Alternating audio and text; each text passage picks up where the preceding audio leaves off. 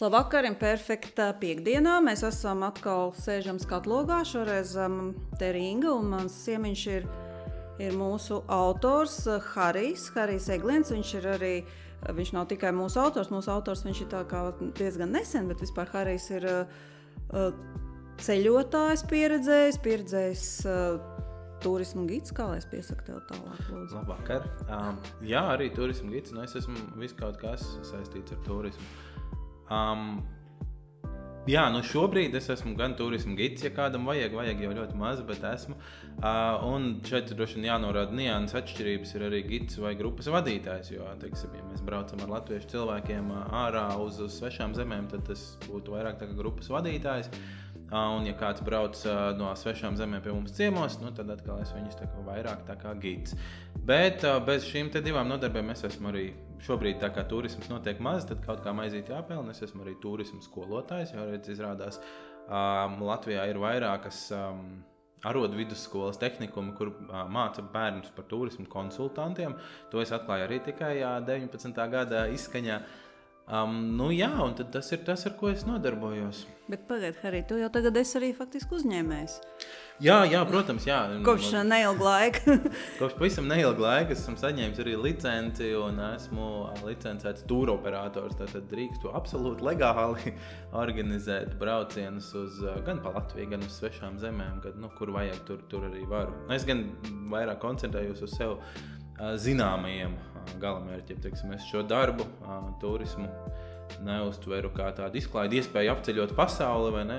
Es uztveru drīzāk tā kā pats es esmu pasauli plus mīnus kādu ceturdaļu apceļojis, un tad gribās tik daudz no tās ceļošanas ir iegūts, ka gribās arī citiem nodot to tālāk.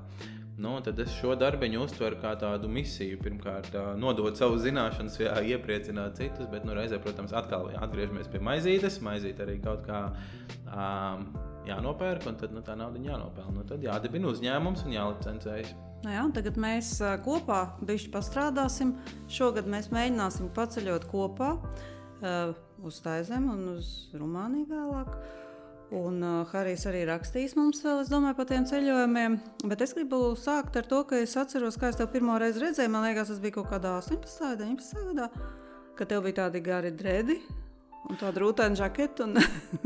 Un tu vadīji ļoti interesantu ekskursijas. Bija viena tāda dzimšanas diena, kur jubilāri bija noīrējusi to 2-stāvu autobusu pa Rīgu. Un tad mēs braucām pa Rīgas centru, un tu ļoti, ļoti interesanti stāstīji par tādām mājām, kurām es gāju katru dienu garām. Es nekad par viņām par tām nebūtu to zinājis, ja nebūtu ar tevi šajā ekskursijā būts. Un tā kā no otrā stāva pavisam savādāk Rīga izskatās. Tu vēl dari tādas lietas? Jā, starp citu, nepārāk bieži, bet kā reizi pirms 2 nedēļām atkal braucu ar 2-stāvīgu autobusu, otrais stāvs vaļējo jumtu, braucām uz Ķīpsolu, braucām uz Maskaču, braucām, viss kaut kur cilvēki grib, tur viņš arī var aizvest. Un pilnīgi tev ir taisnība, no otrā stāva Rīga izskatās citādāk. Ir 2 iemesli, kāpēc ejot ekskursijā, ļoti reti kādreiz man ir klienti, kas ir, Rīgas ekskursijās klienti, kas ir latvieši vai, Latvijas iedzīvotāji, vēl jau vairāk Rīgas iedzīvotāji. Jo, ko tad Rīgā nav redzējuši? Visi taču iet uz darbu pa ceļam, vai ne? Kāds vēl Vecrīgā strādā, vai cauri jāiet, vai neko, tad tur visi jau Pēterbaznīca, taču visi zina, vai ne? Un patiesībā ir tās dažas reizes, kad kāds man ir vai kāds čoms vai kāds paziņa tur, partneri no citām zemēm atbraukuši, izies ekskursijā un iziet un pēc tam saka, es maz nezināju, ka tur šitā un tā. It kā tās ēkas kaut arī būtu redzētas, vai ne, bet izrādās, ka tur ir tādi interesanti stāsti, vai ne, ka man neviens viņus ātrāk nepastāstīja. Tā ir viena lieta, un otra lieta jau tas, ka pat tās ēkas nesanāk redzēt, jo acis jau mēs uz augšu nepaceļam, ejot savās ikdienas gaitās, domājot jau pa nākamo sapulcīt un tā tālāk.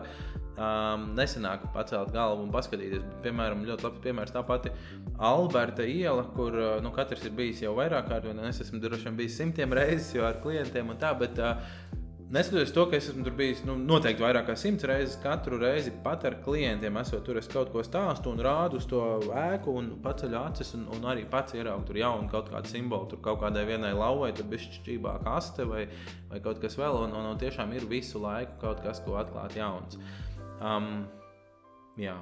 Kā tu visu to pats esi uzzinājis, tu mācījies kaut ko? Aha. Okay. Kā es nonācu pie turisma, tad šis stāsts mēģināšu viņu sapakot ļoti īsu. Tātad man īstenībā pirmā izglītība, pirmais grāds man ir datorzinātnēs. Es esmu no Liepājas pats, tāpēc Liepājā universitāte, un tad toreiz viņu vēl sauca akadēmija, Liepājas akadēmijā. Ieguvu grādu datorzinātnēs, jo vairāk vai mazāk mans paps bija ar datoriem saistīts, un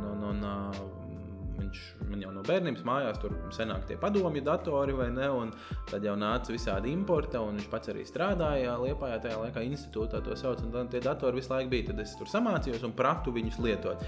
Tad, kad pabeidzās 12. klasi, tad, ko citu darīt? Šito es apmēram protu, un paps to dara, vai ne, ko tad es citu darīšu to pašu, vai ne, pabeidz dabūju to grādu, un tā arī gadus, 10 nostrādāju, diezgan uzdienējos, uzbūvēju sev karjeriņu tādu, un baigi forši, bet kaut kā tas nesniedz prieku viens, un otrs, ka grūti izsakot inovācijām, ja tā nozara īsti neinteresē, un IT jau mainās ļoti, ļoti strauji, un es ar savām 2005. Gada zināšanām jau tā kā vairs īsti netiek tiem jaunajiem līdzi, vai ne? Tad es sapratu, kaut kas jāmaina. Viena lieta, ko es izdarīju, izstudēju pa vakariem, pa sestdienām izstudēju turismu, tad tur man vēl viena izglītība, tad, kad turisms izstudēts, tad nesaistīti ar turismu studēšanu, bet aprecējos, un tad mēs ar sievu braucām kāzu ceļojumā. Tas kāzu ceļojums bija precīzi 444 dienas garš. Wow. Un jā, fantastisks kāzu ceļojums vispār. Jā, un bijām prom, izbraukām, tā doma bija tāda pa zemi, aizbraukt līdz Austrālijai. Uzreiz droši vien te var redzēt, kur tur ir trūkums šajā plānā, tur pa vidu ir ūdens, bet, sakot pa zemi, es domāju, nelidojot. Var arī iekāpt kuģī, prāmī vai airēties vai vienalga ko. Tā doma bija tāda. Bet braucot tik garā ceļojumā, tā kā izplānot perfektu visu pa dienām vai pat pa mēnešiem, tas nav īsti iespējams. Turklāt mums bija tāds diezgan budžetīgs ceļojums. Lai gan kaut kādi iekrājumi bija, kaut kādi bezdarbnieku pabalsti, protams, kāzās mums bija dāvaniņas vai ne, un tā budžetiņš bija, bet lai sadalītu uz tik garu laiku, tas tomēr sanāca ļoti zems. Tas ir vairāk kā gads, vai ne? Tas ir vairāk kā gads, tas ir gandrīz 15 mēnešā. Un principā tas bija no aprīļa līdz jūlijam, līdz nākamā gada jūlijam. Un tad mēs tā budžetīgi diezgan ceļojām, un sanāca apmēram 30 eiro dienā uz abiem. Tas ir ļoti maz.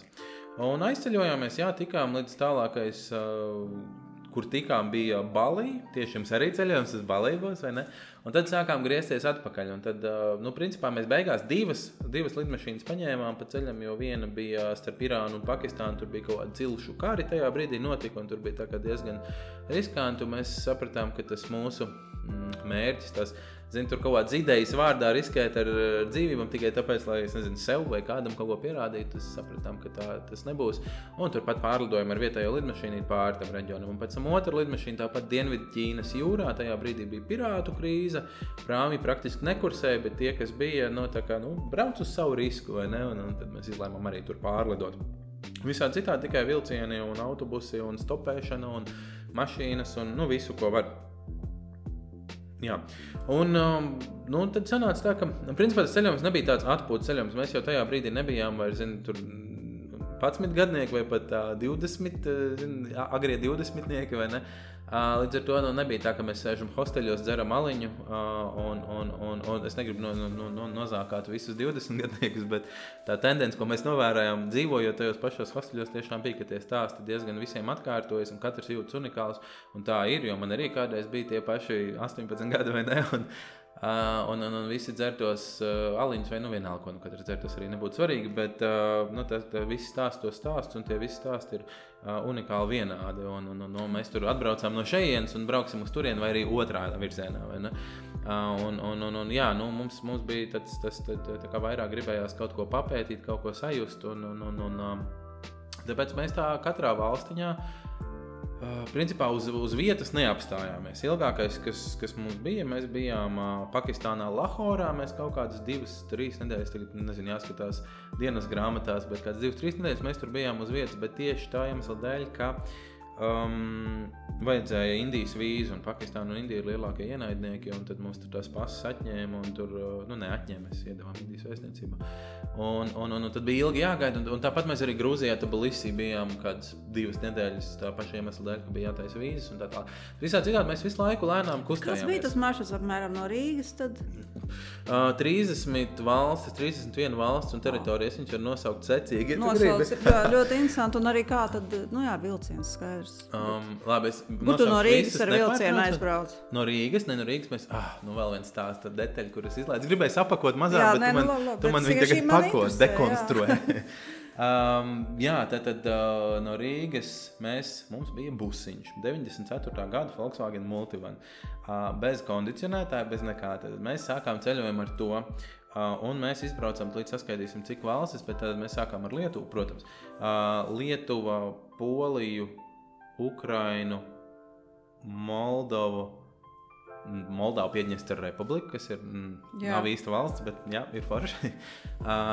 Rumānija, man bail secības jāgt, jo tas jau bija tomēr diezgan sen. Bet tālāk pēc Rumānijas nāk Serbija, Horvātija, Slovānija, mazliet Itālija, Melnkalne, Albānija, Bosnija un Hercegovina, Ziemeļmaķedonija, Grieķija, Bulgārija, Turcija, Grūzija.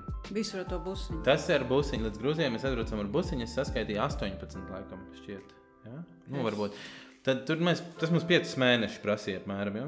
Bet jūs visur kaut kur uz vietas drusku padzīvojāt, tā kā sanāk pāris dienas vismaz. Mēs dzīvojam busiņā. Un, ja tu paprasītu manai sievai, ko viņa par to domā? Man nav jāprasa. Tas ir tāds traumatisks periods mums visiem. Bet pieredzes bija, protams, ļoti interesants un tāds, ko mēs, ar sabiedrisko transportu vai stopiem nebūtu pieredzējuši. Bet jūs divatā braucat? Divatā, jā. Jo iebraucot kaut kādās... Mainoties pie stūras?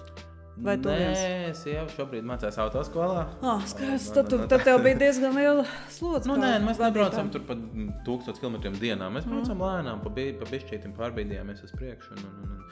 Ar to busiņu bija tā, ka varēja iebraukt visu kaut kur. Visur, kur ienāk prātā, satiekam tur, uzreiz, nezinu kāpēc, bet Serbijā ienāca prātā kaut kādu vietu. Mēs braucam Serbijas augstākajā kalnā uzkāpām un tur satikām kaut kādu vietējo, plenci, bet tāds normāli paskata vīrs, kuram patīk iedzert, bet viņš runāja pusē vāciski, pusē angliski, ļoti labi parunājāmies. Viņš teica, braucam pie manis, kāpēc nekāpjam mašīnā braucam un aizbraucām. Un tad, tur, garš stāsts, bet tā doma tāda, ka mēs tur nekad nebūtu nonākuši ar autobusu. Ja mēs gribētu uzkāpt augstākā kalnā, mēs noteikti paņemtu kaut kādu tūrīti vai kaut ko, kas mūs aizvestu tur līdz turienei, izmestu, mēs uzkāptu kalnā, nokāpt lejā, mūs aizvestu atpakaļ. Citādi tur īsti arī nemaz nonākt nevar. Droši vien, ka ir veidi, bet tādas situācijas bija ļoti, ļoti daudz, kur mēs nonācām visādās interesantās vietās un iepināmies visādās lietās, kas citādi nebūtu iespējams. Tas tāds viens posms, kurš noslēdzās, es teicu, beidz ar Grūziju, bet patiesībā mēs vēl...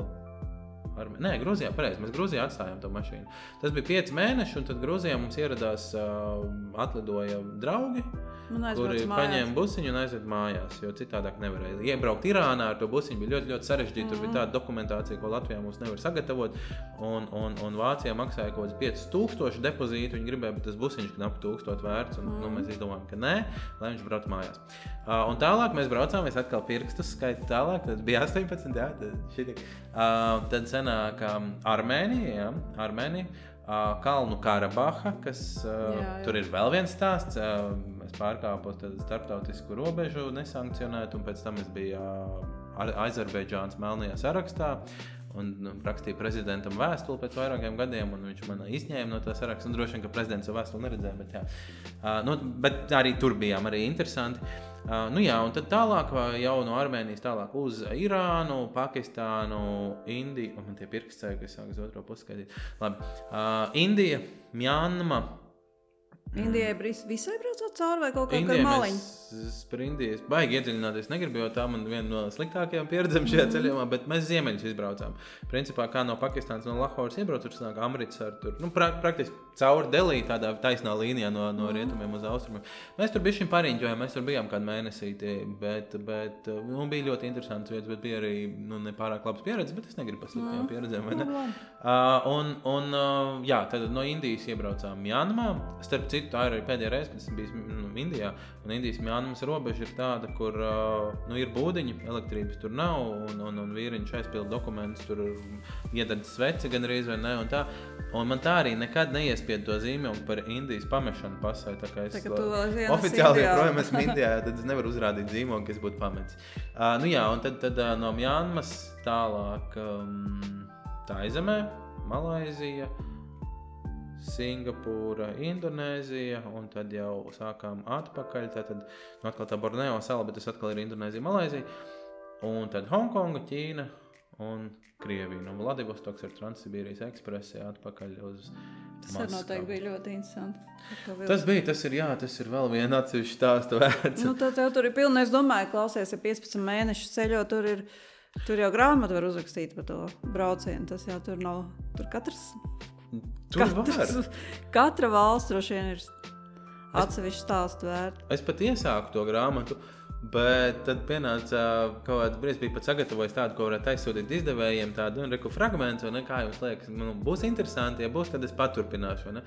Bet man draftos stāv jau no kopš... Vija Kilblokai noteikti interesēti, viņai patīk latviešu autoru darbu, tev vajag sazināties. Jā, bet tagad ir tā problēma tā, ka tās detaļas es jau vairs neatceros. Es droši vien varu tās lielās kaut kādas sajūtas aprakstīt, bet tās detaļas ir sarežģītas. Es gan arī blogu rakstīju tajā laikā, un bet tas arī aptrūkās kaut kad, jo zini, kā ir ar ceļošanu? Ceļošana tā, ka mēs aizbraucam ceļojumā, tas parasti izrauties no rutīnas. Mēs arī, kā jau teicu, skolēniem tagad pasniedz, līdz ar to tur no turisma teorijas grāmatām, vai ne? Tas motivācija iegādāties ceļojumu ir viens no lielākajiem motivatoriem ir izrauties no rutīnas. Vienalga, kāda tā rutīna ir, kāds strādā fizisku darbu. Jūs ar sievu nesastrīdējāties veselu gadu ceļojot? Okay. Tas tomēr tā arī ir. Kā saka, vajag cilvēku var pārbaudīt vislabāk braucot ar viņu ceļojumā kopā vai uz sadarību. Mēs dzīvojot rāmos apstākļos. Jā, pie tā es arī būtu nonācis. Ir tā, ka mēs braucam ceļojumā, un tad 2 nedēļas, vai ne, parasti jau ceļojums ir, reti, kad ir ilgāks, 3. Mēs braucam ceļojumā, un tad tur ir kaut kāds diskomforts, ārpus komforta zonas, kā saka, vai ne, un tad tur kaut kādi kašķi sāks un tā. Bet, ja tu brauc tik ilgā ceļojumā, kaut kādā brīdī tas ceļojums pārvēršas par rutīnu. Tas ir tas, ko es gribēju pateikt, ka turisma motivācija ir pārsvarā izrauties no rutīnas. Ja mēs strādājam smagos darbus, tad mēs aizbraucam atpūsties pludmalē, vai vienalga kur, vai ne? Ja mēs strādājam galvas darbus, tad mēs braucam tieši otrādi kāpt kalnos, vai katrs ko dara, vai ne? Bet vairāk tad gribās to prātu atpūtināt. Un šajā gadījumā ir tā, ka mēs ceļojam un pagājuši kaut daži mēneši, un ir tā, ka tu vienkārši pamosies, teiksim, tajā busiņā un saproti, ka tu nezini, kurš šovakar būs nakšņošana. Varbūt kādu dienu, varbūt tu zini, jo ir jau iepriekš ieplānots, bet pārsvarā ir tā, ka, teiksim, tuvāko nedēļu tā kā īsti točnu nezinu, kādā valstī pat būs, un ko tu darīsi, un ko tu ēdīsi, un tā tālāk. Un tas liekas tā baigi romantiski. Kādā brīdī tas ir tāda pati rutīna, kā iet jebkurā tur darbā no 8 līdz 5. Tu mosties vienkārši, un tas ir kaut kas, pie kā tu tik ļoti pierodi. Un sāk likties romantiski tas, ka, iedomājies, tu mosties katru dienu nevis darbu.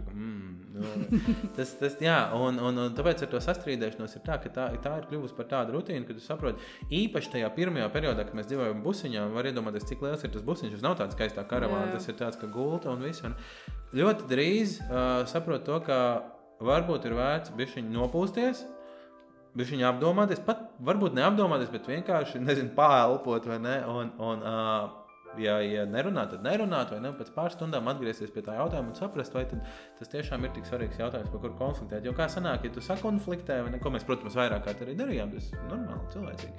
Tad pēc tam ir vienkārši, mēs viens uz otru esam dusmīgi, un mēs esam kaut kādā tur paļaus vidū, kaut kur Ukrainas aizkarpatos, vai ne, un dusmojot. Un viens uz otru dusmojamies, tur kāpsim tajā takā, vai ne, un ko darīs, sēdēs busiņā dusmīgs, vai labāk kāpt, varbūt labāk takā dusmīgam. Un kaut kā ātri atmetās tā doma, ka, tas ir tik ļoti, nevienam nevajadzīgs, nevar aizcirst tās durvis un kaut kur iziet, vai ne, jo nav īsti kur. Un tā kā tie konflikti kaut kā ātri norima un tā vienkārši ir jāsadzīvo. Un tā. Tā kā jā, tāda lieta bija gan. Kurā valstī bija visforšāk no visām entajām? Visforšāk. Es gribētu teikt, ka īpaši izcelt man gribētos... Es vienu nevaru izcelt, jo ir dažādi iemesli dēļ, man dot kategorijas. Tur, labi, pasaki 3 vai 5 topus. Noteikti būtu Irāna un Taizeme, noteikti būtu tās, kuras es izceltu dažādi iemesli dēļ, bet jā, varbūt tā pati Indonēzija. Un Eiropā es noteikti gribētu pieminēt arī Slovēniju un arī Bosniju un Hercegovinu. Tās ir tās, kas iespiedās vairāk atmiņā. Slovēnijā mēs gan bijām tikai 3 dienas, tā bija. Mēs nevienā citā Brunei. Starp citu, es nepieminēju tajā lielajā valstu nosaukšanā Brunei. Brunejā mēs bijām bišķiņi vairāk nekā 24 stundas, varbūt tāpēc arī nepieminēju, ne? Bet Slovēnijā mēs bijām 3 dienas. Visās pārējās, protams, daudz ilgāk, un tāpēc tā Slovēnija kaut kā likās, kas tad tur Slovēnijā, un aizbraucam un atklājam, ka tur ir tik daudz, ka jābrauc vēl, un tad mēs esam vēl bijuši. Bet Slovēnija gribētu izcelt Bosniju Hercegovinu no tās Eiropas daļas, un tad pēc tam tālāk Irānu. Noteikti Pakistāna, jo tā ir pilnīgi crazy valsts, bet tur es droši vien neieteiktu visiem braukt un ceļot, jo tur ir tā, uz Pakistānu jābrauc tikai tad, ja ļoti gribās tieši uz Pakistānu. Bet Irānu ieteiktu pilnīgi jebkuram cilvēkam, tāpat Taizemi un Mjanmu. Un šeit mēs droši vien nonākam pie tās Taizemes. Ar Taizemi ir tā, tev taču ir, mēs esam ar tevi daudz par to runājuši un plānus kaluši un tā tālāk. Bet pirms mēs par to runājam, ar ko tev asociējas Taizeme? Pilnīgi godīgi arī, ja tas neies kopā ar manu narratīvu, tas nekas, bet kāds tev bija priekšstats par to, kas ir Taizeme, pirmās kaut kādas asociācijas? Es Taizemē pati neesmu bijusi. Viens mans dēls tur kādreiz ziemā regulāri brauca. Man pirmais ir Bangkok, protams, un Pukets sala, un tad masāžas salāti. Jā, es domāju, ka tu esi kaut kur dzirdējusi no valsts nenodēlu, tu esi lasījis. Jā, pie masāžas. Mērķi, kas zog maziem bērniem mantiņas, vēl to esmu dzirdējis. Zinu, vienam bērniņam atņēma spainīti izrāva un dabūja visi cīnās pakaļ, lai dabūtu, jo bērns, protams, negrib atdot savu spainīti. Jā, par tiem masāžas saloniem, pie masāžas saloniem tu iesmējies, vai ne? Tad mēs zinām, ko tur domā. Bet jā, un tie mērkeķi, tas gan man mazliet pārsteidz, jo, protams, ir mērkeķi, un patiesībā mūsu ceļojuma, kopīgajā ceļojuma plānā ir iekļaut arī vesela pilsēta, kur ir mērkeķi apsēsta. Bet, jā, principā tāds vidējais ceļotājs, man liekas, tos mērkeķis arī tā īpaši nesastopa. Bet, viņas, protams, varētu atrast.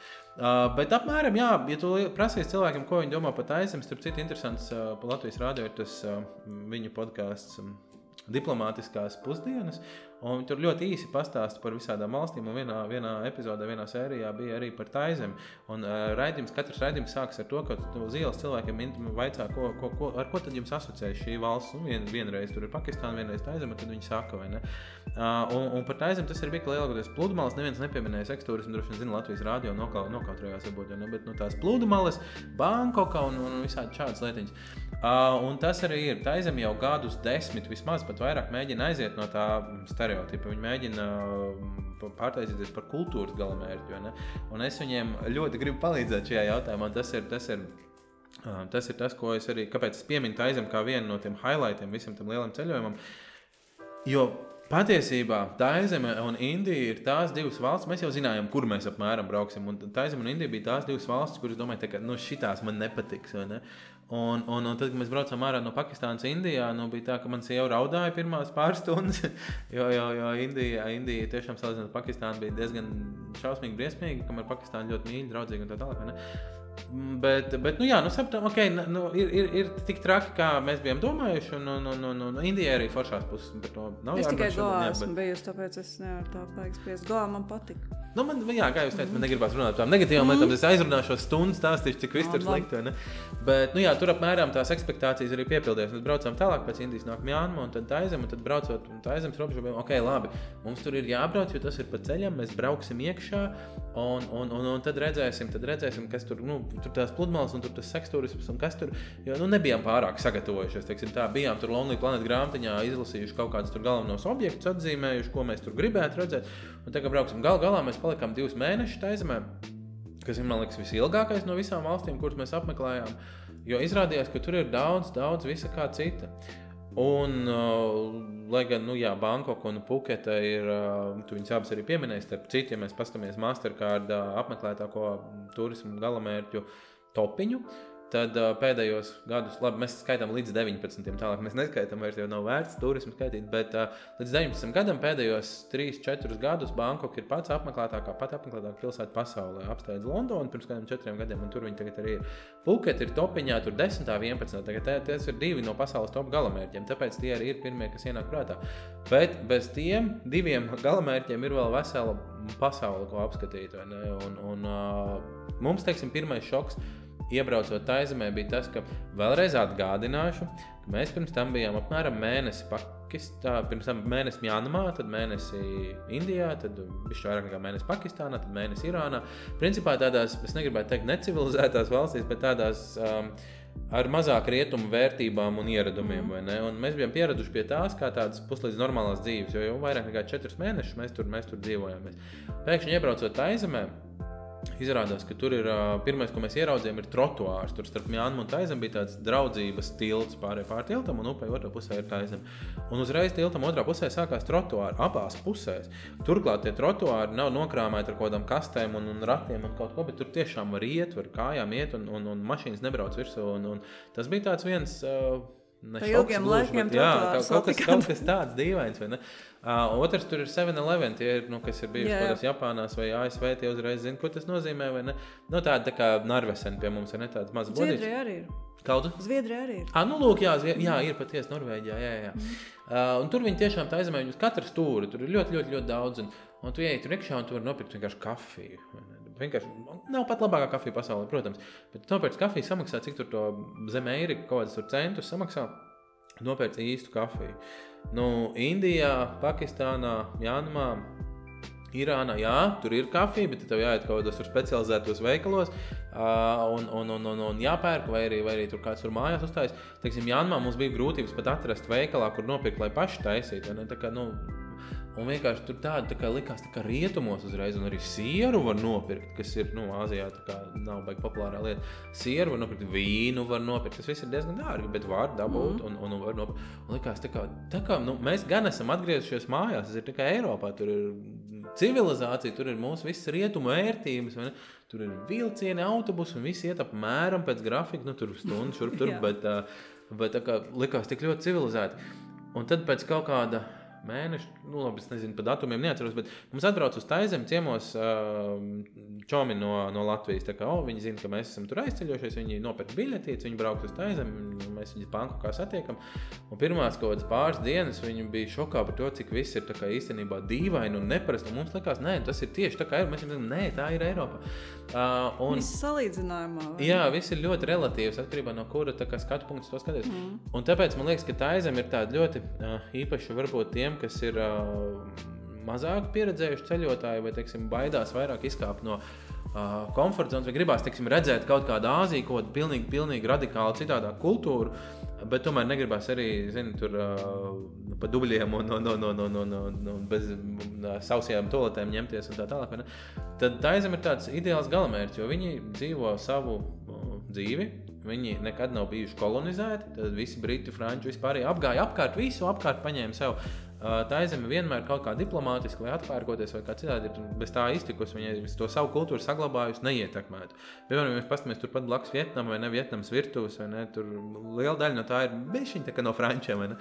No Taizemē viss ir ļoti savs, ne tikai virtuve, bet viss kultūra, viss tradīcijas, viss etniskās lietas un tā tālāk. Viss ir pavisam savs unikāls, vai ne, bez ietekmes no Eiropas. Es vispār gribētu iejaukties tavā stāstā un pateikt, ka vērts arī izlasīt noteikti ir mūsu pēdējā žurnālā to tavu rakstu par Taizemi. Viņš arī nav tāds klasisks, tur ir tāds citādāks lietas pastāstīts. Nevis kā turismu aprakstos tādas. Jā, šo rakstu par Taizemi es rakstīju ar tādu domu, man bija tā, ka mēs plānojam ceļojumos uz Taizemi, tad jau kaut kas jāuzraksta arī par Taizemi. Un es domāju tā, imperfekti, ar ko man tas asociējas? Tā kā sieviešu auditorija, tad jau jāraksta par Taizemi sievietēm. Tad es mēģināju visu to skatu punktu uz Taizemi vairāk tā kā par sieviešu tiesībām. Jā, bet tur arī tā vēsturiskā griezumā. Ļoti interesanti, es nebiju lasījis nekad neko tādā veidā to Taizemi. Ok, tas tā garām ejot, varbūt, es vairs neatceros, sen viņu neesmu lasījis, tā teikt. Bet, tur ir tā lieta, teiksim, ja mēs aizbraucam uz Bankoku, apskatāmies, tur aizejam, vēl jau vairāk aizejam bez gida uz to Karaļa pili, Grand Palace, viņi var saukt par Karaļa pili. Tur izbraucam pa kanālu, aizejam, uz torņiem lielajiem, apskatīties kaut ko vēl, un tad aizlidojam uz Puketu, un tad tur redzam visu to seksturismu un tās salas. Jā, kaut kāds priekšstats ir, bet kaut kā paslīd vienmēr garām visas tās kultūras nianses. Ja? Tas bija tāda kā mana misija. Es atkal droši vien baigi novirzījos no tēmas, jo tas, ko es gribēju teikt sākumā, ka tas ir tā kā Eiropiešiem pietiekami saprotam. Ja tev ir bail braukt uz tām zemēm, vai ne?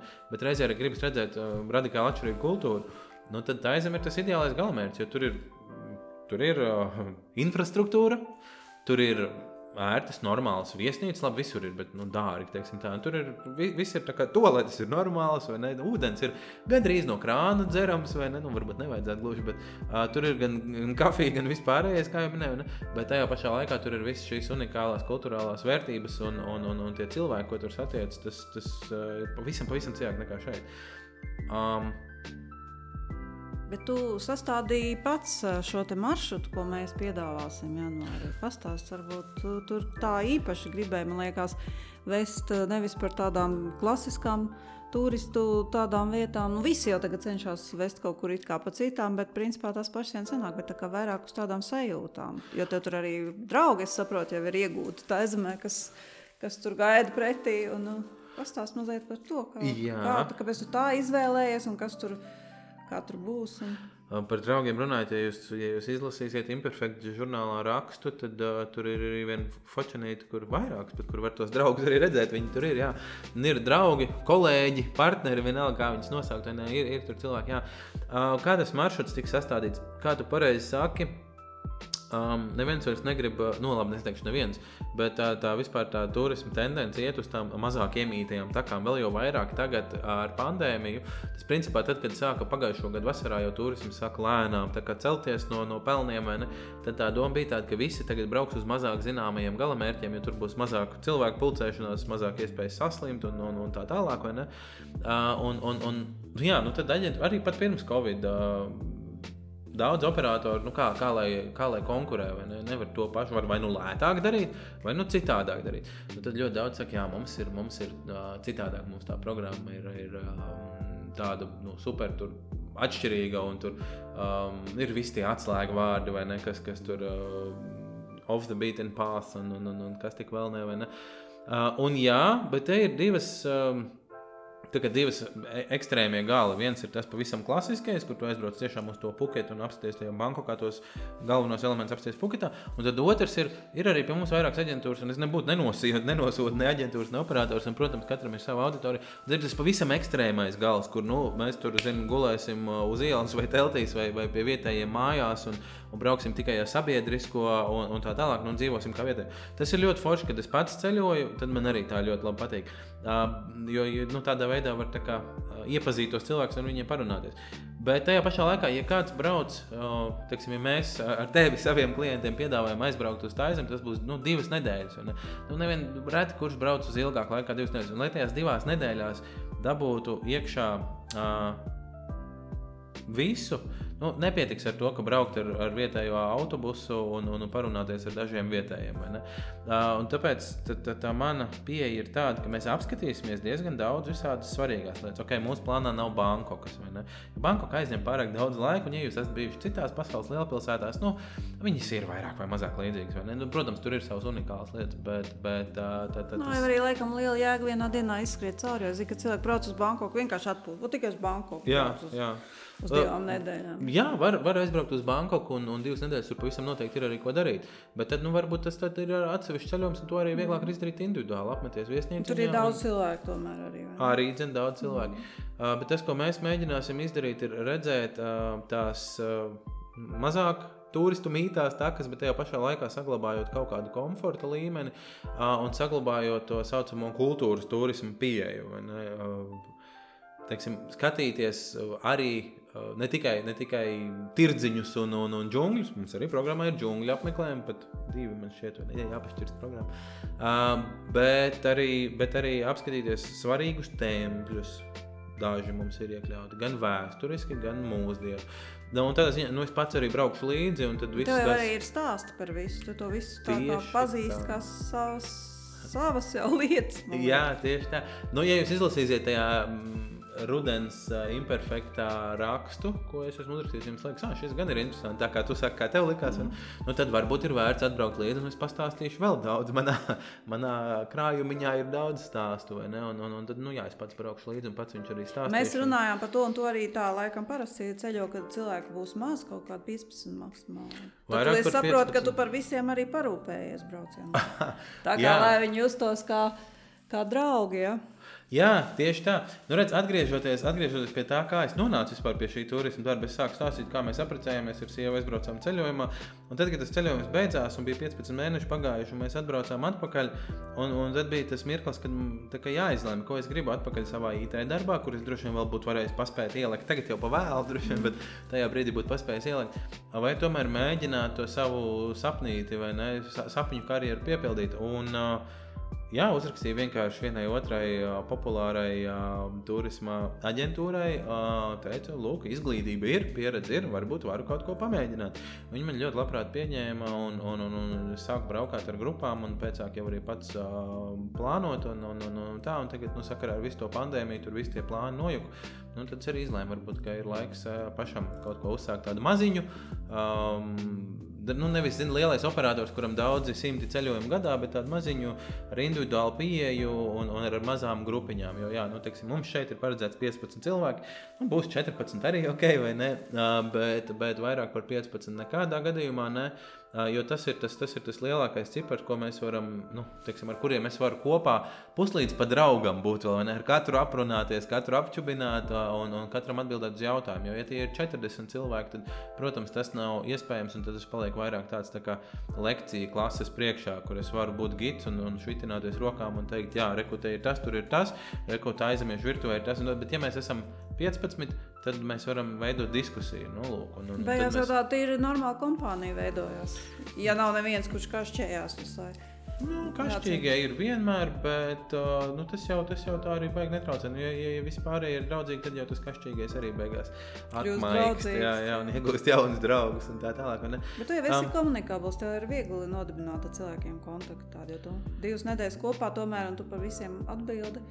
Jā, būt nekomunikablam šajā darbā droši vien, ka nav baigais variants, jo lietas notiek un tās lietas ir jārisina, vai ne? Un ar komunikāciju, protams, visu vislabāk var atrisināt. Visos ceļojumos, kur es esmu braucis kā grupas vadītājs, es arī vienmēr sākumā uzsveru, ka jebkurš, neviens jautājums nav muļķīgs jautājums, vai ne, jo patiesībā ir, bet arī muļķīgos jautājums muļķīgi jautājumi mēdz būt ļoti svarīgi. Varbūt tev ir kāda muļķīga problēma un tā muļķīgā problēma, kas varbūt ir 5 minūtēs atrisināma, var izbojāt visu dienu, vai ne? Tev tur, es nezinu, kurpe caura, vai ne? Un tu kautrējies prasīt, ko es visu grupu kavēšu ar savu cauro kurpi, vai ne?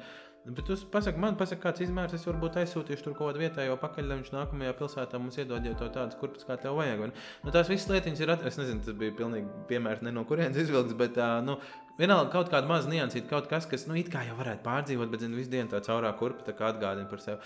Ātri atrisinām un izdaram. Kādreiz ir tā, ka nevar atrisināt, labi, bet tu paprasīji, nekas, vai ne? Un tad tādā veidā patīk arī tās attiecības ar ceļotājiem veidot, ka mēs varam viens otram, tā kā uzticēties. Es varu uzticēties saviem ceļotājiem, tas ir ļoti, ļoti svarīgi arī, ja es varu paļauties uz to, ka mēs esam tā kā viena liela komanda, un otrs tas, ka viņi var arī kautrīgi kaut kāda problēma, jo ir lietas, teiksim, īpaši saistīts ar fizioloģiju, vai ne, kur var atnākt klusu tomēr austiņā pateikt, un visu var atrisināt. Visu ne, bet gandrīz visu var atrisināt, un Tā, jā, un ar 40 cilvēkiem, jā, tas paliek daudz grūtāk, un to nevar izdarīt. Nē, mazā grupā tā ir cita lieta, tā beigās tur izveidojās iespējams par draugus droši vien iegūt, un cilvēki tā.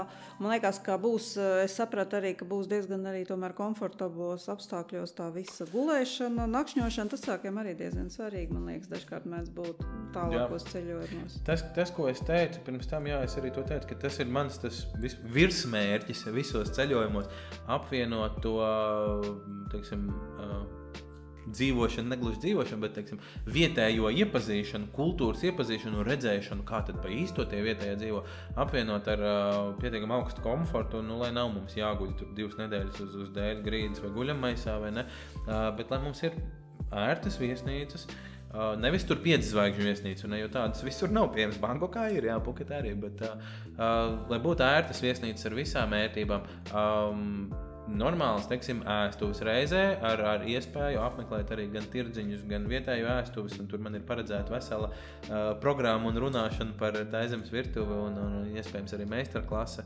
Bet, jā, tas iespējams, es saku, jo mēs nezinām, kā tur būs vai drīkstēs, jo, tomēr ēst gatavošana un ēšana ir tāds pietiekami ar higienu saistīts process. Bet vispār es jau tev teicu, un tu pats arī sacīji, ka tu seko, man nāk kaut kāda no Taizemes kaut kādai pasnemtīgi, un viņi priecājās, ka viņi varēs vērt vaļā drīz valsti. Turismam, jo viņi tomēr ir diezgan arī atkarīgi, man liekas, arī no turismu. Tur daži reģioni vismaz taču, vai ne? Jā, viss valsts, viņiem tur ir, IKP daļu ir ļoti grūti sarēķināt, jo turisms ir, cik atbrauc cilvēks un samaksā pa viesnīcu, tas ir viens, bet cik tas cilvēks vēl iztērē un cik tur ir saistītie visādi servisi, vai kaut vai cik tie turisti Bankokā, kaut vai cik viņi iet uz lielveikalu un pērk preces, kamēr vietējā varbūt iet mazāk uz tādiem starptautiskiem ķēžu lielveikaliem. Tur tās saistītie ienākumi ir ļoti, ļoti lieli, un daži ekonomisti lēš, ka tas varētu būt pat 5. daļa no visa IKP, tāpēc viņiem tas ir kritiski svarīgi atgriezt to turismu. Tāpat laikā, tad, kad sākās pandēmija, atceramies 19. gada nogalē, kad mēs ziņās lasījām un domājām kārtējais SARS, vai ne, līdz mums jau tas taču neatnāks, Taizeme bija pirmā, kurai atnāca. Viņiem bija 30 slimie jau pirmajās dienās. Un tie 30, pie tā tad arī apstājas, man liekas, 31 bija. Es varbūt samelošos, es pietiekami sen, bet ļoti maz slimie, un viņi vienkārši visu aizvēra ciet. Tā kā mēs ar šo slimību cīnīsimies šādi, visu aizvēra, pārlaidīsim, jo tajā brīdī visi domāja, tas ātri beigsies un visai ne. Pārlaidīsim, bet viņi palika pie tā, viņi turēja valsti ciet, un principā no 20. gada marta, aprīļa tā īsti nav bijusi iespēja ceļot uz Taizemi. Protams, ir visādas nianses un veidi, kā apiet un tā tālāk, bet tā lielos vilcienos nav bijusi iespēja līdz pat šī gada jūlijam, kad viņi uztaisīja to projektu saucamo Phuket Sandbox, kur tikai Phuketas salā, tad viņi ir ar tiltiņu atdalīti no tās kontinentālās daļas. Phuketas salā uztaisīja, es nezinu, kā to latviski pareizi sauc, sandbox, smilškasti. Vietiņu, kurš ir tā kā karantīnā no vispārējās valsts ceļotāji ielido pa taisno Phuketā. Viņi netiek ne uz Bankokām, ne uz jebkuru citu vietu, viņi dzīvojas tur 2 nedēļas. Ja viņi tur nodzīvo 2 nedēļas, tad viņi var braukt uz pārējo zemi. Tā ir tā kā karantīna, izolācija. Bet tajā salā viņi var diezgan brīvi dzīvoties. Tas tāds bija tā kā pilotu projektiņš uz turismu atvēršanu, jo Taizemē turismu sezona ir no oktobra līdz martam. Tā. Varbūt oktobra beigas, no oktobra līdz martam, teiksim. Un viņi ļoti gatavojās šī sezona, jo pagājušajā viņi pilnībā izlaida, un tad ļoti maz ieņēmumu budžetā no turismu un tā tālāk. Un tāpēc viņi jau sāka vasarā jau šito plānot, un tur lidoja pat dažiem simtiem sākumā tie turisti, tad pat dažiem tūkstošiem. Projekts izrādījās efektīvs, tur pirmajās dažās grupās tur daži cilvēki pazuda, viņi tur meklēja pa visu salu, un tur visādi gadījumi bija tur kuriozes lasīt, bet kopumā projekts izdevās veiksmīgs. Un tagad viņi sāk vērt vaļā aizvien vairāk un vairāk reģionus. No 1. oktobra jau ir arī Bankokā, un es nesaukšu pārējās, bet tur ir vairāki reģioni, kas ir turistiem pievilcīgi, kas ir atvērti, bet ar 7 dienu pašizolāciju. Tātad, ja mēs lidojam uz Bankoku, mēs varam izolēties 7 dienas un tad dzīvoties, kā ienāk prātā. Vai ne? Bet tajā pašā laikā tās provinces, kurās ir tur sliktāk, tiem cipariem tās tiek aizžogotas ciet, un tur neviens, viņi nemainās savā starpā, lai noturētu tos saslimstības šūnas atsevišķi, lai nesainficētu visu valsti atkal. Bet šis arī ļoti labi strādā, pirmās 3 dienas gan tikai, bet ļoti labi strādā, un novembrī jau taisīs tā Bankoku un pārējos drošos reģionus bez pašizolācijas, un tad vērsies vaļā arī visi attiecīgi iestādījumi, ēstuves un tā tālāk, un pēc iepriekšējā plāna joprojām turās valsts pēc plāna 1. janvārī visa valsts vaļā. Es gribu pieminēt to, ka izklausās, ka varētu būt bišķiņ pātri, jo mēs domājam tagad pie mums, vai ne, ka mēs pēkšņi tur laist, jo tā aizmē 40 miljonu turistu bija 19. gadā, vai ne? Ja mēs tagad savā valstī sākt laist iekšā 40 miljonus turistu, tur, viss būs slikti, vai ne? Bet, ja paskatās uz Taizemes cipariem un mūsējiem, Covid saslimstību un nāves, sarēķinot uz iedzīvotāju skaitu, protams, jau nominālos ciparos, protams, ka tur ir vairāk, tur 70 miljonu cilvēku, bet viņiem ir apmēram 3,5 reizes mazāk, gan tas 14 dienu kumulatīvais, gan vispārējais. Teiksim, ja mums šobrīd katru dienu ir ap 1000 pēdējās dienas tie saslimušie, tad Taizemē šobrīd ir ap 10 000. Un 10 000 uz 70 miljoniem ir ļoti, ļoti maz. Salīdzinot mūsu 1000 uz 2 miljoniem. Turklāt tie 10 000 jau iet lēnām uz leju. Viņiem tas 3. vilnis sākās māja izskaņu, augustā bija tas pīks, un tagad jau iet uz leju, un tūlīt jau būs labi. Turklāt vakcinācija arī. Viņiem tā problēma vakcinācija ir cita. Mums cilvēki negrib vakcinēties, viņiem ir tā, ka nepietiek vakcīnas, jā, bet tagad jau viņi tur tagad ir jau dabūjuši, un vismaz pirmo devu ir dabūjuši 46, gandrīz puse no iedzīvotājiem, kas ir praktiski tikpat, cik mums ir savakcinēto. Kas mums droši jāpiemina, ka braukt ceļojumos varēs tikai vakcinēt cilvēki. Jā, šajā ceļojumā tikai ir certifikātu. Lai nebūtu kaut kādas problēmas. Jo arī pārslimoši, protams. Jā, ar certifikātiem derīgi sadarbspējīgiem certifikātiem, jo tas ir tikai tā iemesla dēļ, ka tas ir daudz vienkāršāk. Arī drošāk tomēr. Drošāk, protams, jā, bet ja mums būtu jāorganizē, ja būtu tur kāds ar tiem testiem katru dienu vai kādu tur vēl ir tās iespējas, tad ja mums nevar zināt, kurā vietā, kas sākās kāds. Tieši tā, un ja mums ir 14 cilvēki, kuri ir ar certifikātiem un viens bez, tiem 14 ir diezgan jāpielāgojas tam vienam. Tad man liekas, ka šobrīd organizēt grupu ceļojumus būtu vai tikai visus ar certifikātiem, vai bez certifikātiem, vai ne? Tā kā jo tad visiem vienādi noteikumi. Pretējā gadījumā grupas iekšēni arī sākties kaut kādu konfliktu par to, kā tu tāds viens nevakcinējies, vai tieši otrādi, kā tu tāds viens vakcinējies, vai ne, mums te bojā visu. Tā kā, noteikumi ir noteikumi, tas nav pat neiedziļinoties tajā, vai ko es domāju par vakcināciju un tā tālāk, vai ne, bet noteikumi, un daudz vienkāršāk ir vienkārši, ja visi ir vakcinēti. Un es domāju, ka mums šobrīd ir tāds stresaina nedēļa un stāvoklis, jo te kaut kā mums te atkal iet ar tiem cipariem uz augšu, bet gan jau tad ap to laiku kaut kā viss būs. Un citās valstīs tomēr mazliet kaut kā savādāk tas viss notiek šobrīd. Kā jūs teicat, mums tagad iet uz augšu, mums ir tas 3. vilnis, Taizemē 3. vilnis bija jau jūnijā, viņi jau iet ārā no tā kā tieši varbūt labākais mirklis janvāra beigās, uz veselīgu valsts. Un es arī dzirdēju, protams, mums te daži jau bija pieteikušies un dzirdēju praktiski no visiem to jautājumu, kā tad būs vai nebūs atgriežoties Latvijā pašizolācija. Ja ticam tam, ko mums sola un skatoties uz citu valstu pieredzi, tā pašizolācija vakcinētajiem cilvēkiem, tas baigi tā kā vairs neattieksies uz to. Mēs, protams, nevaram neko garantēt 100% ar šo te. Kas mums vēl fiks jāpastāst, pirms tev vēl uzdošu kādu citu jautājumu. Mums vēl viens ceļojums ir plānā, un tas būs jau vēlāk, kad jau cerams vispār būs norimuši tie viļņi. Kad mums viņš senāk jūnijas? Māja beigās, jūnijas sākumā. Māja beigās, jūnijas sākumā. Mums ir ļoti interesanta programma, kas radās ar tādu domu, ka kādreiz gribās savus vecākus. Kādreiz gan saka, ka māmas parasti ceļo pārsvarā. Ka tēti, ka negrib, bet vienalga, kad ir tāds speciāls foršs maršruts uz Rumāniju, kas nav tālu, kur ir tā kā vēl kaut kādas valodas zināšanas īsti nav, laikam angļu valodas vajadzīgas, ja? Var iztikt, vai kā tur ir, ja gadījumā nav. Kā ir ar to Rumāniju? Jā, tu pastāstīsi par Rumāniju, bet tā doma ir tāda, ka tas, kādreiz gribas vecākus iepriecināt ar kādu ceļojumu, tad mēs bijām domājuši, ka šī varētu būt laba dāvana mammai Ziemassvētkos, ka viņi zinās, ka viņi jūnijā aizbrauks uz Rumāniju, un tagad Harijs pastāstīs par Rumāniju.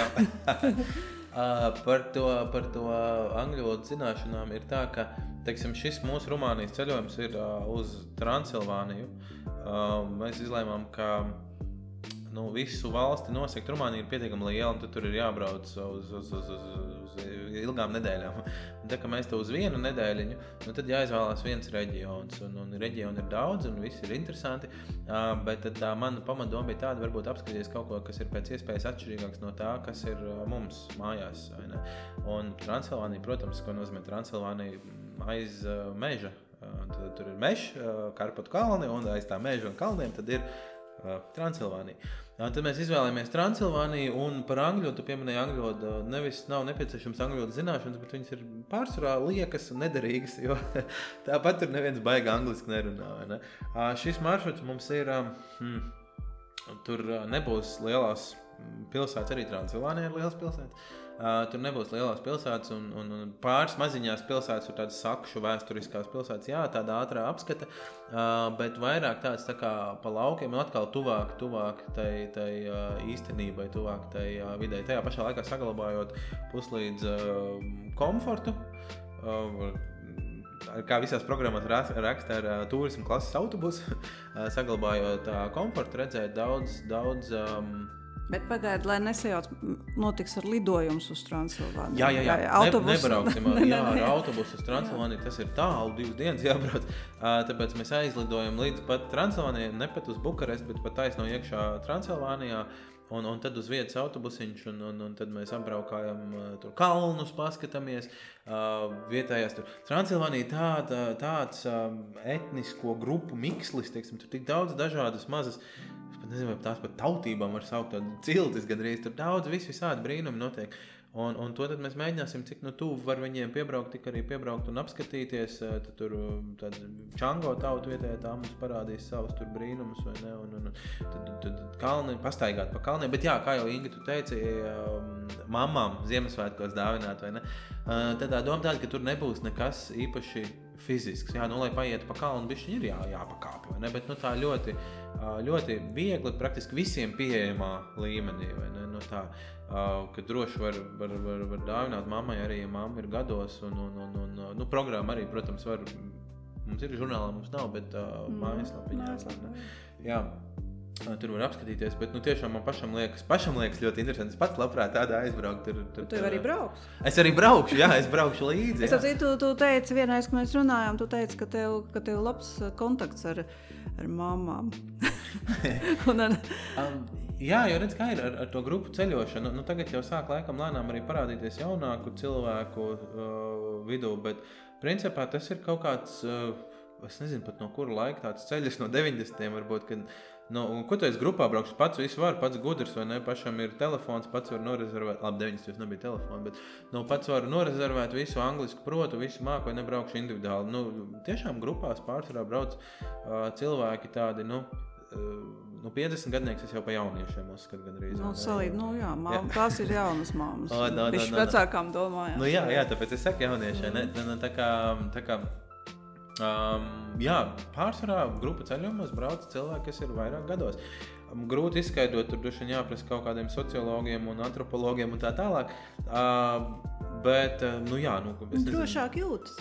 Drošāk jūtas, jā, tas, ka varbūt nav tas telefons, kurā karti paskatīties, vai nav tās valodas zināšanas un tā.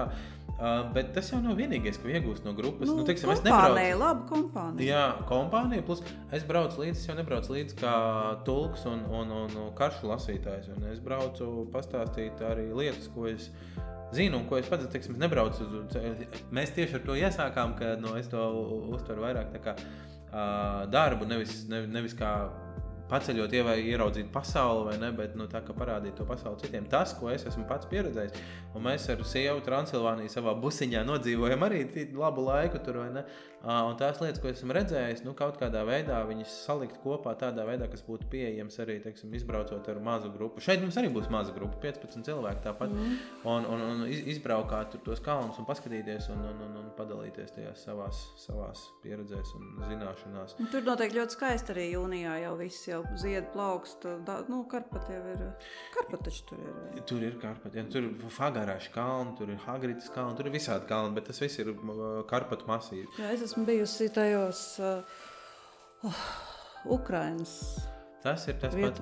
Nu, un tu pāri ir ja tu pāri tiem kalniem, tur ir Mara Muraš, kas ir Rumānijas reģions, un aiz Mara Muraš nāk Transilvānija. Ļoti skaisti. Principā, ja mēs paskatāmies Eiropas kartē, kā tur Karpatu kalnu, viņi jau tur nāk no visām Čehijām un tā tālāk, un tad ir beigās tāda maza tā kā cilpiņa, tā kā āķītis. Principā Transilvānija ir iekšā tajā āķītī, pašā viducītī. Tagad tādā bļodā, visapkārt Karpatu kalnu. Un jā, tā kā tur ir daudz. Protams, mēs drusku tagad arī reklamējam, bet man šķiet, ka tie varētu būt abi ļoti labi braucieni. Un principā tā dāvana vecākiem, ja var atļauties, man liekas, arī šis te brauciens uz to Transilvāniju arī varētu būt ļoti labs. Tikpat labi jau tas jau nenozīmē, ka uz Taizemi var braukt tikai jaunieši, ja? Kā 50-gadīgi jaunieši arī, jā, arī var droši piedalīties. Es teikšu tā, man ir bijuši grupās, jaunākais man ir bijis 6-gadīgs cilvēks grupā, un vecākais 80, man bail samaldies, bet 85 vai 86. Tā kā... Tu teici, ka tas 86-gadīgais vienreiz praunāk pa visiem gāja. Tas bija 82-gadīgs, un tas bija vispār pa Slovākiju, bet jā. Bet jā, tā kā tas šeit nav vecuma ierobežojumi, teiksim arī tie Taizemē, ja mēs mērķējam tomēr bišķiņi it kā uz jaunākiem, bet jā, ir kaut cik tāda puslīdz normāla fiziskā forma, to nedomājot, ka jāiet tur 3 reizes nedēļā uz zāli vai kaut tāds, bet mums tur ir pāris pārgājieni pa džungļiem, bet tas nav nekas tik baigi sarežģīts. Tas ir tā, ka Siguldā esmu bijuši, jūs esat nogājuši lejā pie Gleznotāja kalna vai Paradīzes kalna, ja jūs esat nogājuši lejā līdz Gaujai, vai kaut jau pa tām trepītēm tur gabaliņi nogājuši, tad jūs varat arī pa džungļiem paiet. Tas nav nekas tāds, vai ne? Tādiem, kuriem grūti ir nokāpt tās trepītes un uzkāpt atpakaļ, būs bišķiņ grūtāk, es nezinu, es padošu roku vai ko, bet nekas tāds grūts nav, bet tomēr tā doma ir tāda, ka tas varētu būt interesantāk, varbūt jaunākiem cilvēkiem, bet tikpat interesanti varētu arī būt 80-gadniekiem. Jā, es nezinu, jāskatās programma un jāizlem, vai tas ir, vēl mums būs ar velosipēdiem braukšana pa vienu ļoti interesantu tādu vēsturisku vietu. Galvenais, lai nav strauji no kalna jābrauc. Nē, tā ir ļoti... No kalna diezgan, tur tā tomēr nevar, kurš katrs tieši lejā. Tas ir pavisam līdzenumā, tas saucās centrālais līdzenums, tātad Taizemes viducī ir tāda pilnīgi plakana vieta. Un tur arī ir vēsturiski bijusi viena no senajām Sijāmas vai Taizemes galvaspilsētām, un tā teritorija ir milzīga tām grupām, tāpēc, ko tur staigāt kājām, apskatīties pāris tempļus, jau var tā smuki izbraukāt ar velospēdu reizē pavingrot. Protams, forši. Cilvēki jau grib bišķi arī pakustēties tādos braucienos kaut kā tieši fizisko. Tā. Un jā, šeit gan, ja jūs neprotat braukt ar velospēdu, lai gan nē, tad jau var noīrēt kaut tuk-tuk, tas jau nebūs vairāk tur pa pārdesmit eirikiem, un viņš izvadās līdzi, kur vajadzēs. Rikšas, teiksim, tā. Domāju, ka arī tā var, jā.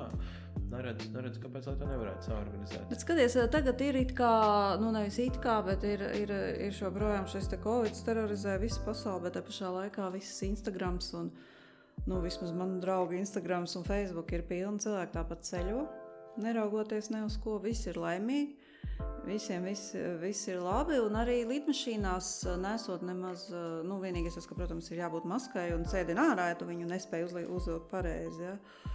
Es esmu pats skatīsies uz sižetus, kur vienkārši vispār reiz neaizlido, un cilvēks pat maskauga, ja, kas it kā taču savējos tur vienkārši liek naturāli ārā no reisa, un viss, tā kā, principā, viss notiek, un... Tur jau arī tā ventilācija lieta, tās lidmašīnas, nezinu, kā ir pašās lidostās, bet lidmašīnās taču ir visi filtri vajadzīgi, ja tur gaisa apgrozās ļoti ātri un pavisam noteikti braukt autobusā, nezinu, Rīga Liepāja noteikti ir bīstamāk no tāda epidemioloģiska apsvēruma dēļ. Jā, jo tur vispār nav gaisa, vai ne?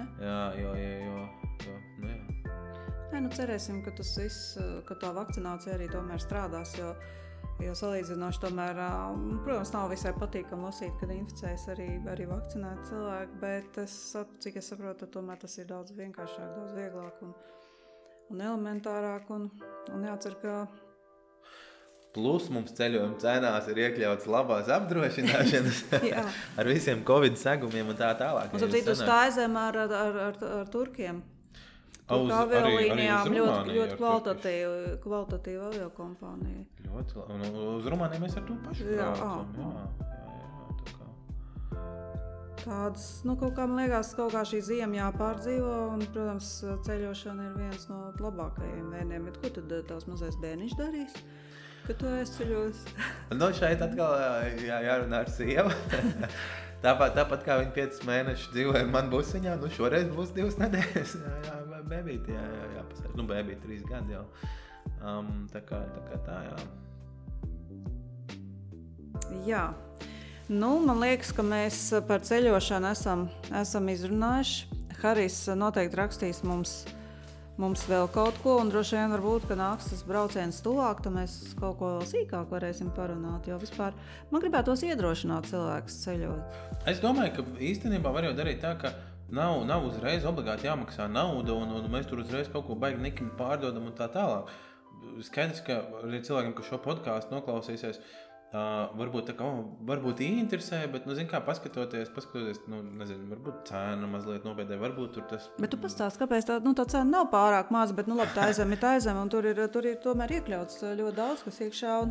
Tas, starp citu, jā, to es ļoti gribētu uzsvērt, jo varbūt kāds nobīstās no cenas, bet bišķiņi ir dārgāk, varbūt nekā vidējais tirgu, bet, ja mēs paskatāmies, mums programmā praktiski viss ir iekļauts, nu, ir visas tur tās ekskursijas. Ieskaitot labo apdrošināšanu. Un visas tās braukšanas ar velosipēdiem, ko es pieminēju, kuģīši tur.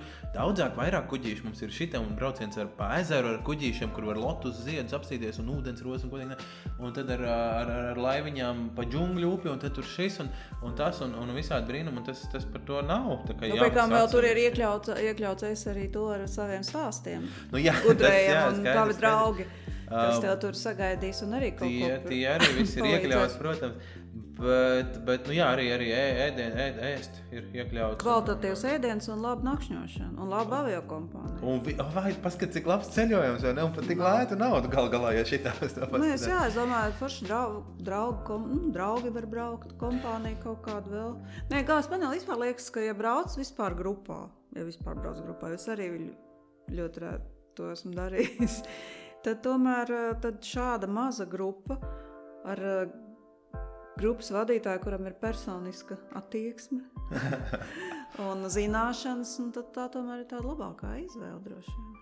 Nu jā, tāpēc, kad tu pieminēji tos Instagramus, kad cilvēki ceļo un ir laimīgi un tā tālāk, es redzu arī tajos Instagramos, ka arvien vairāk arī jaunāk, vai varbūt es vienkārši palieku vecāks, ka arvien vairāk man vienauģi arī sāk ceļot grupās, un izrādās, ka nemaz tik slikti nav, ne? Es esmu redzējis, arī pēdējās grupas, kurās es braucu, tās nebija tādas tradicionālās turisma kompānija grupas. Tas bija, ka vienkārši kāds cilvēks norganizē braucienu un aicina tur Facebook draugus. Bet ko tad mēs tagad darām? Mēs darām tieši to pašu. Jā, vēl kaut kāds draugus, un tad visi kopā brauc, un tas nav un tāpat beigās tā ir grupa. Vienkārši tā ir kompānija. Principā to nevar saukt par grupu, tā ir kompānija, kas izveidojusies spontāni. Mums te varbūt ir arī likums jālasa, vai ne? Nē, bet kurš var aizliegt draugu? Mums viss ir legāli. Jā. Kādējām ir uzņēmums. Ietvaros, jā. Jā, mēs arī esam uzņēmums, bet, principā, draugu kompānijām, kas, diezgan daudz, mēs zinām, ka Facebookā ir diezgan daudz tādu ceļojumu pieejam. Draugu kompānijām jau neviens arī nevar aizliegt ceļot. Jā. Bet drošāk varbūt tomēr ir tad, ja viss ir ar tām apdrošināšanām un licencēm un garantijām. Man tā šķiet. Draugi nevienmēr uzņemās atbildību par tevi. Ja tu aizbrauc ar draugiem, tad ir tā, ka, visādi var sanākt, un šeit savukārt ir tā, kā mums ir tomēr, teiksim, man ar grupas ceļotājiem ir vairāk kā lietišķas attiecības, tomēr galā mēs varam būt draudzīgi. Bet jūs noslēdzat līgumu, jā, jo tu ceļo draugiem, to draugiem līgumu neslēdz. Tā, un man ir vienkārši visas pasaules atbildības ir uz maniem pleciem, lai pirmkārt, lai viss būtu, protams, kārtībā, tur gan ar veselībām, gan ar visām tām lietām, kas ir iekļauts programmā, lai viņas būtu labas un pieejamas. Un es varu atklāt nelielu noslēpumu. Arī cik ilgi tu runāji tajā patērētāju tiesību aizsardzību birojā, gribēdams visu uzzināt par šo biznesu, kā cilvēks uzsāk tomēr tādu pastāvīgu darbu, tas taču ir, tur viss ir jāsaprot. Harijs vispār ir ārkārtīgi atbildīgs, viņš izpētīs katru programmas punktu, viņš mums visu laiku piesējās, ka šito bildi nevar likt tagad, tāpēc, ka tur mēs nebrauksim, un tas nav likumīgi, jo tas cilvēks ieraudzīs to bildi un prasīs, lai mūs ved uz to vietu. Un tas, ka ilustratīvs, tas viņi nemaz nespēja nomierināt nekā šajā sakarā. Es varu iedomāties, kā jūs man lamājāt šeit zaņemot atkal kārtējo ēpastiņu. Es teicu, ka tu man esi apnicis drusku. jā, es atkal tieši tāpat es sievai mājās saka, nu viņš man atkal neatbild, es tik svarīgs jautājums uzdodu. Tā kā, nu jā, ir tā, es bišķiņ esmu tāds uz detail-oriented, kā saka, man ir svarīgi, lai visas nianses būtu atstrādāt. Jā, bet tas jau arī ļoti labi. Tātad cilvēkiem līdz ar to ir arī garantija, ka tev nebūs tā easy, ka tu aizbrauks un labi, es jums apsolīju šito, nedavai, tad šitas tagad nebūs, jo man te nav īsti kaut kas sanācis. Es to uztveru ļoti kā darbu. Es jau tieši ar to arī iesāku, ka tas ir. Es esmu bijis Taizemē un tās visas lietas, ko es tagad rādīšu, tās visas es esmu redzējis un protams, gribu viņus vēl redzēt, bet ja es aizbraucu ar ģimeni vai ar draugiem, tas ir citāk. Ja es atbraucu šeit, tas ir darbs un es esmu darbā tās 2 nedēļas, reiz 24 stundas, es nemāku tik ātri reiķināt. Viņš vairāk nekā 2 nedēļas kopā, tur sanāca kaut kāds 15 dienas. Jebkurā gadījumā visu to laiku 24 stundas es esmu darbā un arī droši vien atkal var paprasīt manai sievai, viņa pastāstīs, kā es esmu pirms tiem ceļojumiem gatavojies un tur sarkanām acīm maz guļot. Nē, spriežot pēc tās e-pastu saraksts, kas mums ar tevi bija, kamēr mēs šo plānojam, es saprotu, ka tu ļoti nopietni esam gatavojies. Tā jau arī vajag. Labāk būt gatavam, tad ir mazāk problēma pēc tam, ja kaut kas gadās, tad viss alternatīvas ir izdomāts un padomā un plānā un tā tālāk. Bet tev nenomāc tā atbildība? Pirmais 15, cilvēki. Labi, tev tajos, ka tu esi braucis droši vien lielākām grupām. Ir 40 un pa 40, tas taču ir diezgan tā, ne? Tas ir, bet principā cilvēki, kas izvēlas ceļot, teiksim, tādās kultūras braucienos vēl jau vairāk, ir kaut kā gribētos domāt, ka tomēr ir inteliģentāk varbūt par vidējo pilsoni, vai ne? Un līdz ar to spēja arī, empatizēt ar pārējiem grupas locekļiem un censties izbaudīt pēc iespējas ceļojumu, reizē cenšoties pēc iespējas nesabojāt to citiem, vai ne? Tas ir viens. Un otrs, tāpēc es šo pieminēju, braucot grupā, tu višķiņ no kaut kādām savām brīvībām arī atsakies. Piemēram, tas pats variants, kas, teiksim, aizbrauksim uz Taizemi un būs ļoti, ļoti skaists templis. Mēs gan esam saorganizējuši tā, ka praktiski katrā viesnīcā ir vismaz 2 naktis, kas nozīmē, ja galīgi tā grupa ir apnikusi, to vienu dienu var izlaist. Var teikt, nē, es šodien nebraucu, es šodien palieku viens viesnīcā vai eju pats staigāties, viss atsakos, un to laiku var paņemt sev un atpūsties. Tas ir ļoti labi. Man, piemēram, tā varētu arī gadīties, ja es braucu grupā.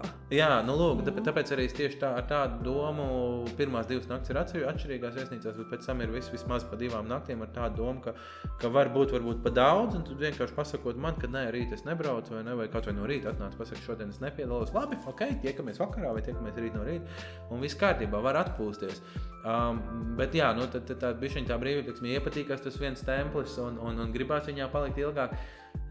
Tomēr ir tā kā, varbūt tad rītdien paņem brīvu un atbrauc vēlreiz, vai ne?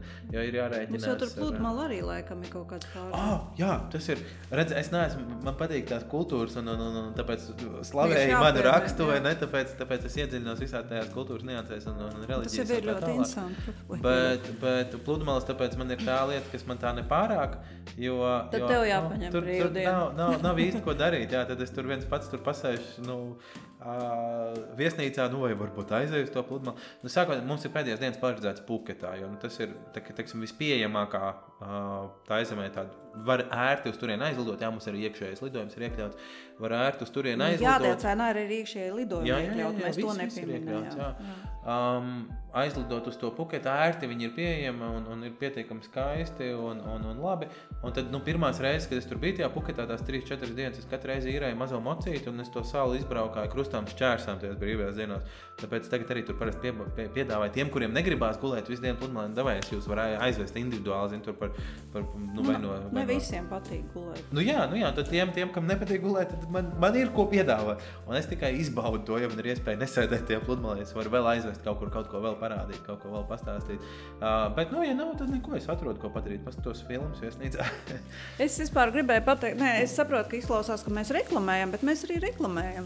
Es gribēju pateikt, kad ar Hariju ceļot, es ceru, ka šodien klausoties Hariju arī mūsu klausītāji saprata, kad ar tevi ceļot ir kopā interesanti. Tas nav vienkārši tā, ka tu pacēl lietasargu ar pušķi, kā tās grupas, un visiem ir jāsako tev, ka tev ir ļoti bagātas zināšanas arī tieši arī par visām valstīm, kur tu brauc, bet arī tagad tieši par Taizemi. Tev būs tur tavi draugi, un tu arī, tu esi interesanta kompānija. Tev droši vien būs arī vakaros pie vakariņām ar cilvēkiem, ko parunāt. Tā kā varētu būt foršs brauciens. Es, protams, priecājos, ka tu tā man slavē un tā. Un jā, protams, ka mēs reklamējam. Bet nu Un tas ļoti sīkumains, lai viss būtu precīzi. Paldies. Nu, un arī otra lieta, ja nu kāds klausās, un es tā kā tieši otrādi, un paspēju uzkrist uz nerviem ar savu runāšanu, tad ļoti labi, jūs jau laicīgi zinat, ka droši vien šis ceļojums nebūs līdz galam piemērots, jo tad es kritīšu uz nerviem. Cert no rīta nevajag, tas arī ir skaidrs. Jā, nu labāk zināt noteikumus pirms tām. Nu būs jums šitāds līdz ceļojumā, nu ja šāds nepatīk, tad varbūt uz 2 nedēļām arī paspēt uzkrist uz nerviem. Man arī liekas, ka nevajag baidīties tomēr no tā. Ja tā valsts verās vaļā, ja ir certifikāts, ja ir pietiekami, man liekas, ka aizbraukt ziemā un dabūt kaut kādu siltumu devu, varbūt papildus visam tam drūmajam, tumšajam, kas notiek, ka tas noteikti ir veselīgāk nekā varbūt sēdēt un baidīties. Un tiešām gan arī man liekas, ka tas ir 100% ka pašizolācija gan vakcinētiem cilvēkiem, un tomēr vismaz pagaidām tiek solīts, ka nebūs. Nu, es neteiktu 100%, jā, bet jā, 100%. Mēs neko vispār šajā pasaulē vairs pēdējos 2 gadus nezinām, bet par siltumu tu pieminēji, sildīties saulītē. Jā, kā tad laiks būs? Jā, janvāra beigās. Tā kā var diezgan droši, es pat teiktu, tikpat droši, kā mēs solam, nebūs izolācija, var solīt, ka nebūs slikts laiks, jo lietus praktiski šajā gada periodā nav. Ja viņš ir, tad viņš ir tāds, kas ir 20 minūtes tā kārtīgi nolīst un miers, vai ne? Un visbiežāk pa naktīm, teiksim, pa dienu.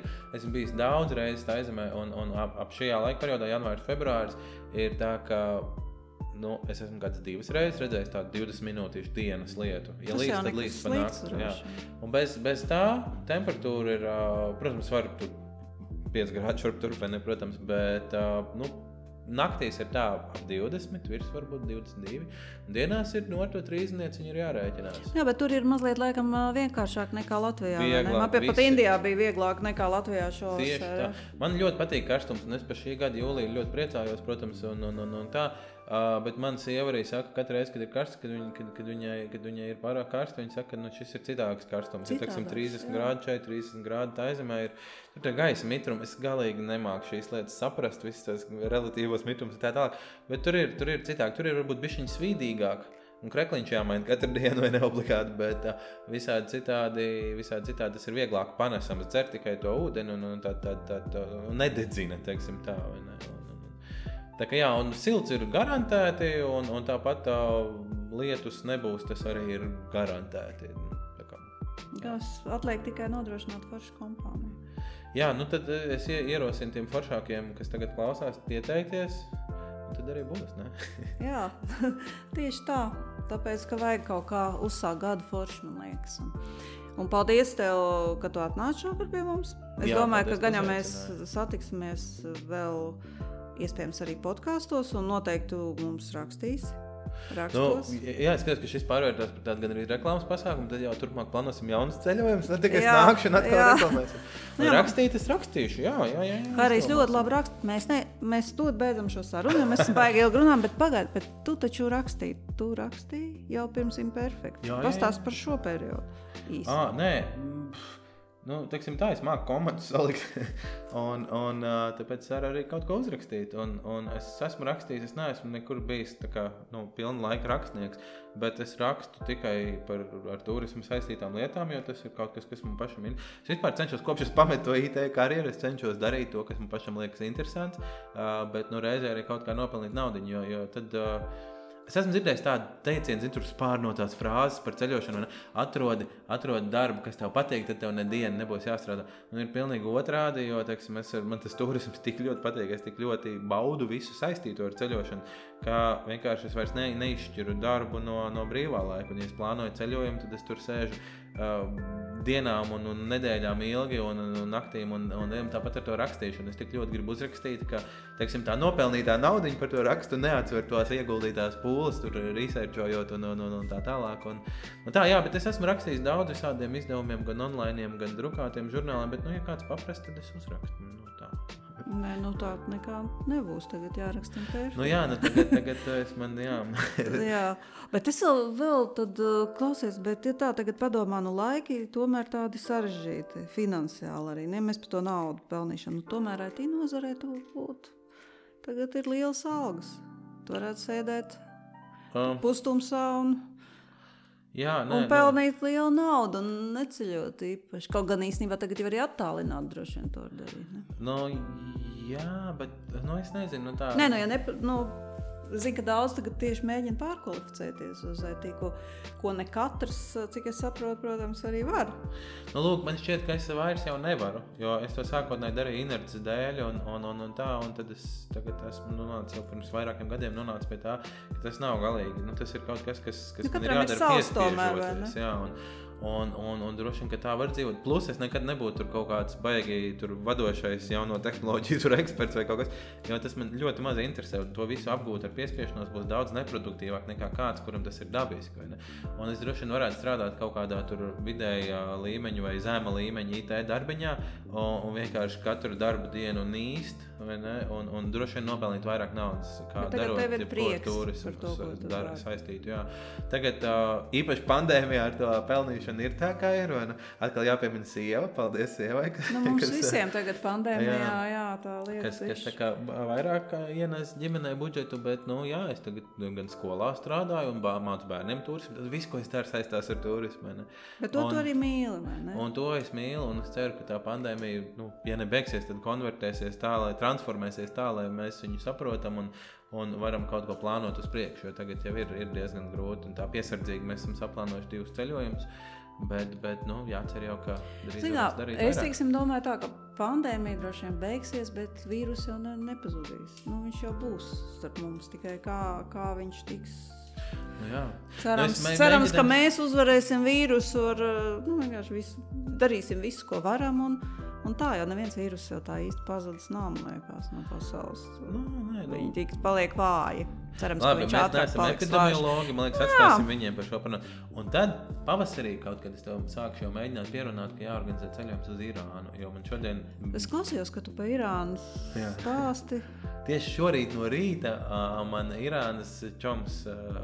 kolēģis, varbūt varētu teikt, arī atrakstīja, ka turisms sākās no novembra, ir jauni vīzu noteikumi un Irāna veras vaļā. Droši vien, ka pagaidām es nebrauktu, viņiem tur vakcinācija ir daudz švakāk, vai ne, bet es domāju, ka nākamgad jau, kad visai pasaulē vakcīnas sāks pietikt, vai ne, tad es domāju, ka varētu, un tad es sākšu tev spiest, ka jā, davai nākamo Irāna varētu būt tiešām kaut kas ļoti interesants. Es vienkārši atceros te Gruzijā, kad mēs bijām pa jaunogadu pirms 2 gadiem, šķiet, kad tur bija kaut kādā restorānā bija irāņi, kur dāmas bija novilkušas tos savus paltrakus un ar vīru, ģimenes, jauni cilvēki.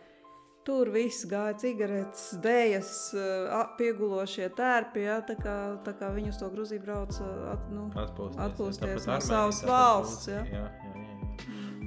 Principā tas ir tas, ka Irānā jau sanāk satika tikai tos, teiksim, liberālos, jo tie konservatīvo fundamentālie tie jau neiet uz kontaktu ar ārpasauli, teiksim. Vispār neiet?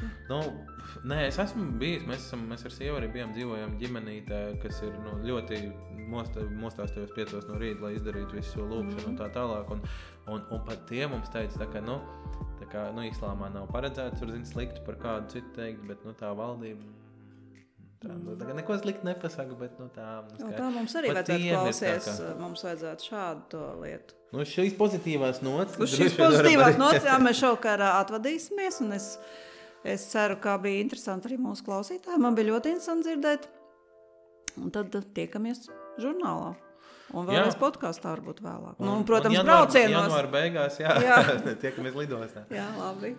Jā, labi. Čau.